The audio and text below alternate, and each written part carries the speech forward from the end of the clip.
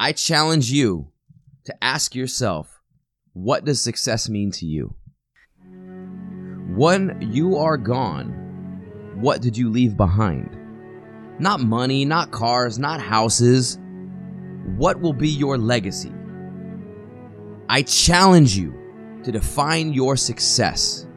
Figure out what it is today that makes you have joy in your life.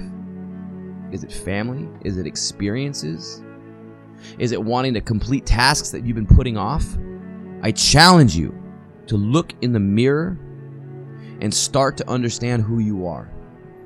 Because that is the person that will allow us to walk in our own shoes, to look in the mirror and say, yes, I am happy with who I am.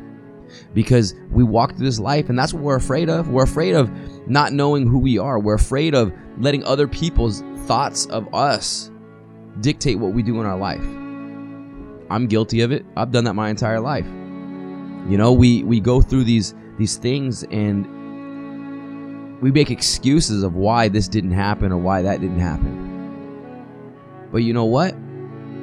Those things all didn't happen because you didn't have the tools for it yet.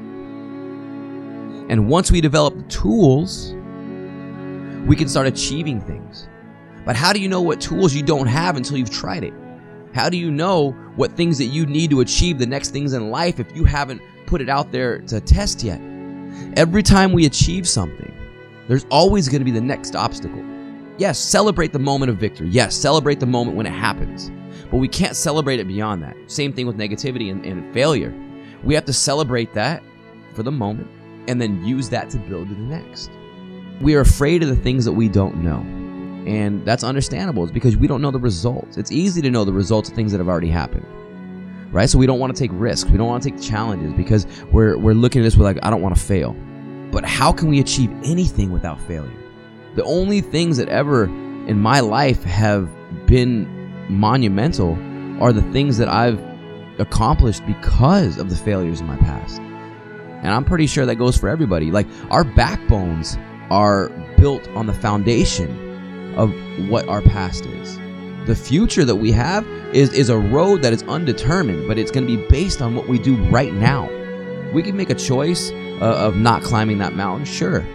But then you just go back to always wondering. You always go back to wishing, oh, I might have done that, or I think I could have done this. That's what everybody does. Take a chance. Invest in yourself. Invest in the possibilities that you might be able to do something that's going to change this world. All it takes is one foot in front of the other, but you have to be willing to take that step. If you don't take that step, somebody else is. And then all you're doing is falling in the footsteps of somebody else. That's it. And then you're going back right to the beginning. You're walking through life. You're watching the TV and looking at all these people doing things that we think that just because they're on TV and they're doing sports and they're on politics, we think that they've got everything worked out in their life because we see them on the screen and we think that that's successful.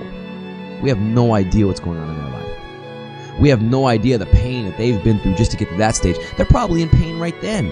But the difference is they're still doing it. They're still making moves while everything else is pointing at them, pointing away from them, going in directions that they don't have answers to.